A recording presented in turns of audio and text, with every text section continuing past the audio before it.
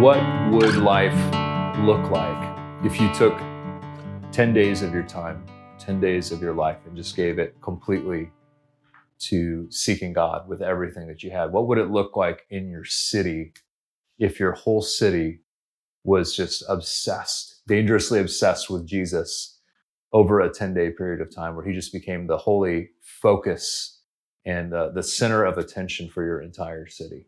2004, I had this incredible experience of seeing a city that had stopped everything for 10 days for the people simply just to seek God with their whole hearts, with fasting, with prayer, with humility, with mourning. And so out of that experience has come this thing that we call the 10 days movement. I want to just take a little bit of time and tell you what 10 days is and just describe how it works a little bit. So 10 days is, first of all, a set apart season to seek God's face with mourning, fasting, and repentance. When I first had this experience, God spoke this word to me. He said, Babylon refuses to mourn, but my people will mourn before I return. So 10 days is a time to mourn. Mourning is a very rich biblical word. And it's not, you don't need to take it overly literalistically. It doesn't mean like we're all going to act like we're at a funeral. But the idea of mourning has to do with humbling ourselves. So 10 days is a time to humble ourselves as individuals and as whole cities. 10 days is a time to fast. It can be many different kinds of fasts. It could be fasting from food, a Daniel fast, a juice fast where you only drink liquids, or oral water fast where you only drink water. But it can also include fasting from entertainment, media, sports, things that we often do that are good, that we enjoy. And then 10 days is a time of repentance. Repentance doesn't just mean confessing our sins. So it's not just like 10 days of always thinking about our sins, but repentance also means turning to God.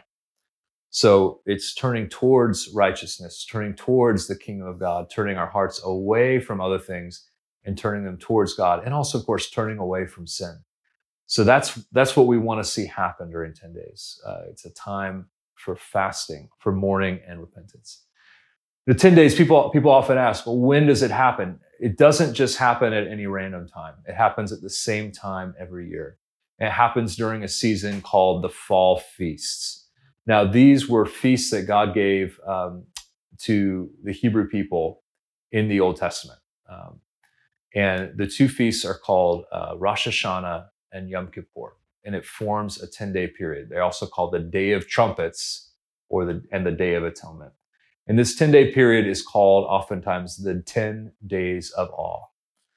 These things are an important part of our tradition and of the biblical tradition. The book of Colossians says these feasts are shadows of things to come, but the substance is Christ. So they're like a prophetic foretelling of things that God is going to do in the future. Many people believe that these fall feasts prophetically point ahead to Jesus' second coming. So 10 days always happens during these fall feasts. It's an amazing biblical and historical thread that we get to pick up and enter into and be a part of. Which brings me to my next point. 10 days isn't just a one and done thing. It's something that happens on an annual basis. So we're not just looking to do a citywide prayer meeting one time or just something that sustains over a few years. This is something we want to continue to do as a rhythm of revival and awakening until the Lord comes, until the Lord returns. So this is something that we want to see happen on an annual basis, not a one-off event at all. This is something to do for a lifetime. People ask me all the time, hey, are you going to come to our city and do 10 days? And my answer is probably not, because 10 days happens in many locations at the same time. Our heart isn't just to have like a huge gathering in one place, but rather we believe God wants to unite his church in prayer, fasting, mourning, and repentance in many places all over the world at the same time. So we're literally seeing a global upper room happen during these 10 days in cities all over the world. This incredible season of prayer that is touching and impacting the community locally, but is also connected to a global movement. Last year in 2020, we had over 150 locations around the globe that we're entering in. And we want to just see that continue to grow as more and more people join in 10 days. So 10 days, our organizational model is we're decentralized organizationally, but we're connected relationally. So we don't have like a huge staff that we send in places. Hey, go and start at 10 days, go and start at 10 days. But rather we try to find people of peace in various cities who have a heart to see the unity of the church in their city and have a heart to call the people of God in their city to prayer. And then they are the ones who take the lead on 10 days. So we're not there micromanaging. We're not there, hey, you got to do it this way. You got to do it this way. But rather we're sharing, hey, this is what we've learned. This is what we've seen happen. And then we're becoming friends. Ultimately, that's our vision. We want to see a group of friends running together after the things of God, uniting the body of Christ in cities around the globe. So we're decentralized organizationally. Each gathering is independently organized. Each gathering looks and smells and tastes different, but we're connected relationally. We're friends, and we have a support network that's there to support if there's problems in any city or if things happen that people aren't expecting. We've probably got someone who's been through that same situation. So 10 days is organized by geography. So it's not primarily for a local congregation to do. We consider if a local congregation does it on their own, we consider that like a small group gathering. But it's primarily for the body of Christ in a given area to come together. Now, this could be a neighborhood, a town, a city, a county, or a state.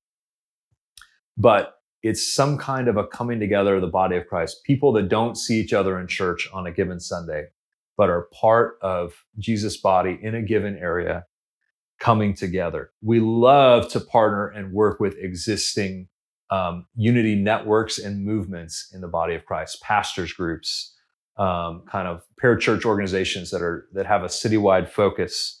We love to partner with those groups, and we like to say 10 days is the software that you can run on your existing unity network. It's going to help that unity network become really what God intends it to be and take a step forward.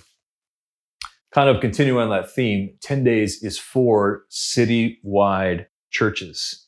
Now, citywide doesn't always mean citywide, but it's our shorthand to say churches in a given geography.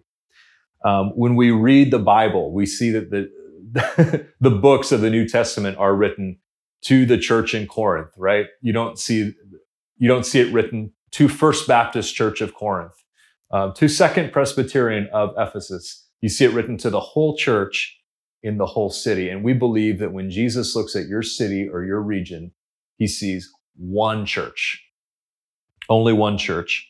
And 10 days is an attempt to bring a visible expression of that beautiful and invisible church that Jesus sees when he looks at your city.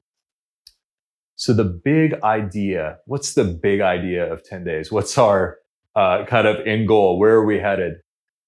Is this vision I shared a little bit about earlier of a city stopping everything. I had this experience in 2004 of seeing a city where people had stopped going to work, stopped going to school, but that city looked like the throne room in heaven in Revelation 4 and 5 with continual worship and prayer, nonstop. That was the only activity, was honoring and glorifying and exalting Jesus Christ, honoring the Father in the power of the Holy Spirit. And the city was covered in the glory of God. I had never seen anything like it. And I knew this city would never be the same. And so we invite people into a season of literally stopping their normal lives to just give themselves wholly for prayer. In the Bible, we see several examples of this happening. The first one is at the birthplace of the church in the upper room. The first disciples, 120 of them, says they devoted themselves continually and in one accord to prayer over the period of 10 days. It was the original 10-day prayer meeting, and the result of it was the outpouring of the Holy Spirit on the day of Pentecost. Another example of a city stopping.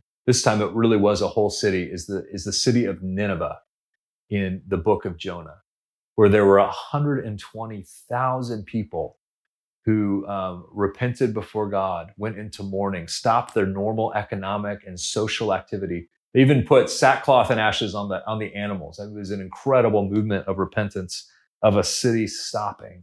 And we believe before the Lord returns, we are going to see cities stop as Nineveh stopped in incredible outcries of repentance, of mourning, of crying out to God and turning away from sin. 10 days is really driven by Jesus' prayer in John 17. In John 17, Jesus prays this unbelievable prayer. Let them, my followers, my future followers, let them be one, just as the Father and the Son are one. It's this incredible prayer that we as human beings, as the followers of Jesus, could have the same kind of unity, of union with one another that God the Father has with God the Son. It's a stunning prayer. And yet I believe that Jesus gets what he prays for. So 10 days came out of praying into this and just being like, God, this prayer, this John 17 thing is impossible, but I think you're really serious about it. Father, I really think you're going to answer Jesus' prayer. And so coming out of that, 10 days is a strategy to see the Father answer Jesus' prayer. So during 10 days, we move towards an answer to Jesus' prayer by asking the Father to answer it. We just come into agreement with Jesus' prayer and we're crying out to heaven. I think if you're looking at something and you're just saying, this is totally impossible and could never happen, I don't have the strength, I don't know how to bring it about, a logical starting place is, well, let's pray, right? Because God is the one who does the impossible. So if you can't do it, it only makes sense that we'd pray. And I don't think any of us have this in our power. So it's a time of praying for that to be fulfilled, but it's also a time of reaching out to others horizontally. So we're saying, God, we don't know how you're going to make us one, but we can at least reach out to our brother and sister, express love, express our need for them, and try to come together for a season to at least position ourselves to receive from you and to learn how to walk in this incredible oneness that Jesus talks about in John 17. So how is 10 days structured? How does it look practically? Well, it's a flexible framework. There's so many ways you can do 10 days. And it merges and blends well with other movements, other gatherings, other things that are happening. I'm going to just give you a few examples of the primary ways we've seen a 10 days organized at a city level. So first of all is a single site model. We call it a city site model. This can be inside or outside, but it's happening in one place that's big enough for the group that's coming together. And oftentimes we'll see 24/7 prayer and worship happening here.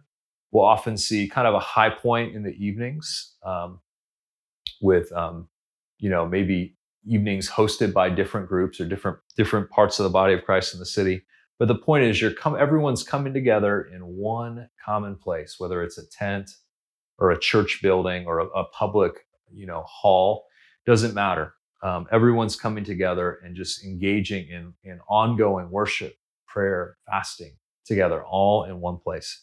We've also seen this happen in a retreat context. So not in the midst of a city, but rather a group of people getting out and doing a single site event in a retreat. That's another amazing way to do 10 days. And we've seen incredible moves of God at those type of gatherings. Another way to do 10 days is what we call a multi-site gathering. So in this model, the prayer and worship and praise moves from place to place within the city. Might be hosted at 10 churches throughout a given area, pulling on the unique callings and giftings and anointings of each church that you go to on a given night. So multi-site gatherings can be an incredible way to do 10 days in your city. Maybe you're saying, you know what, I don't think I can get a city, but I'd like to do 10 days at some level. And so we encourage people to do a small group gathering. Maybe you're not praying 24/7, but maybe you agree to meet every night for 2 hours for worship and prayer and humbling yourselves before God. That's a totally legitimate way to do 10 days. And we've seen God move powerfully in those small group settings. So another way that people have done 10 days is to kind of take from all of these and basically combine them into one. So it's almost like wheels within wheels. And so that's an incredible way to do 10 days as well. We've actually seen that happen significantly in the state of Connecticut, where there would be almost like these overlapping 10-day gatherings happening, some single site, some multi-site, and then the whole state united together as one. So there's a number of different ways to do 10 days. It's really a flexible framework. 10 days is also a tool for city transformation. 2 Chronicles 7:14 talks about 4 criteria for God responding. That if my people who are called by my name will humble themselves and pray and seek my face and turn from their wicked ways, that God will hear from heaven, forgive their sins, and heal their land. We have seen incredible stories of transformed cities and regions around the world over the last 20 to 30 years. Incredible testimonies of God moving in specific geographical areas in powerful revival, answering prayer incredibly. Incredible miracles, healing the land, sometimes even literally. And 10 days is a tool for that kind of city transformation, where a city would really go from mostly opposed to God to mostly in favor, like mostly in line with righteousness and justice and God's ways. 10 days is something that can bring a massive move of God into your city that leads to transformation of the people, of the land, of the atmosphere, of everything about your city. And finally, not to make it too complicated, 10 days is a prayer meeting. It's that simple. It's a 10-day prayer meeting and your whole city is invited. So that is what 10 days is. That's what we're inviting you